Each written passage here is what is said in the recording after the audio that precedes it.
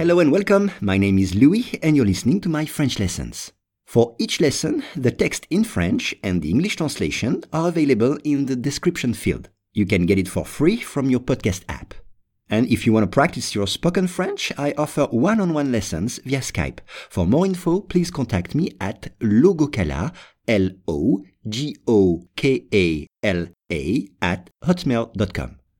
Today's lesson is volontaire. L'État indien du Rajasthan offre des voitures ainsi que d'autres prix aux hommes et femmes étant volontaires pour se faire stériliser. Once again, l'État indien du Rajasthan offre des voitures ainsi que d'autres prix aux hommes et femmes étant volontaires pour se faire stériliser. On commence avec l'État. Un État. E accent aigu, T-A-T. C'est state en anglais. Un État. Aux États-Unis, il y a 50 États.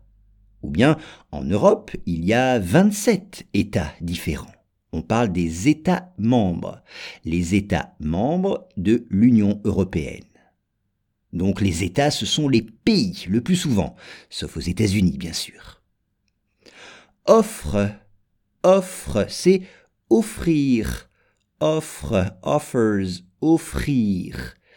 Exemple, j'offre beaucoup de cadeaux à mes enfants. J'offre beaucoup de cadeaux à mes enfants. Ou bien, on dit qu'il faut préférer offrir que recevoir. Il faut préférer offrir que recevoir. Ici, l'État offre des voitures, cars, des voitures. On dit une voiture. Exemple, ma voiture préférée est une Ferrari. Ma voiture préférée est une Ferrari. Ainsi que. Regardez bien l'orthographe de ainsi que. C'est and, c'est-à-dire et en français. Ainsi que. Exemple, j'ai mis dans ma valise des chaussures ainsi que des pantalons. J'ai mis dans ma valise des chaussures ainsi que des pantalons. Un prix, prize, un prix, c'est-à-dire une récompense. Exemple, les Oscars aux États-Unis ou les Césars en France sont des prix dans le cinéma. Les Oscars ou les Césars sont des prix dans le cinéma. Étant, étant, c'est le participe présent du verbe être, c'est-à-dire being en anglais. Volontaire, volontaire.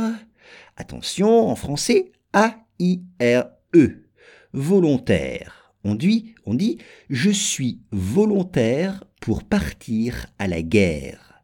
Je suis volontaire pour partir à la guerre. Ce qui veut dire que je veux partir à la guerre. Personne ne me force, ne m'oblige.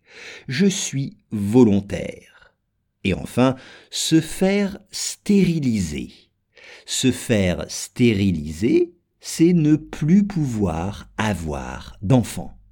Se faire stériliser, c'est ne plus pouvoir avoir d'enfant. L'État indien du Rajasthan offre des voitures ainsi que d'autres prix aux hommes et femmes étant volontaires pour se faire stériliser.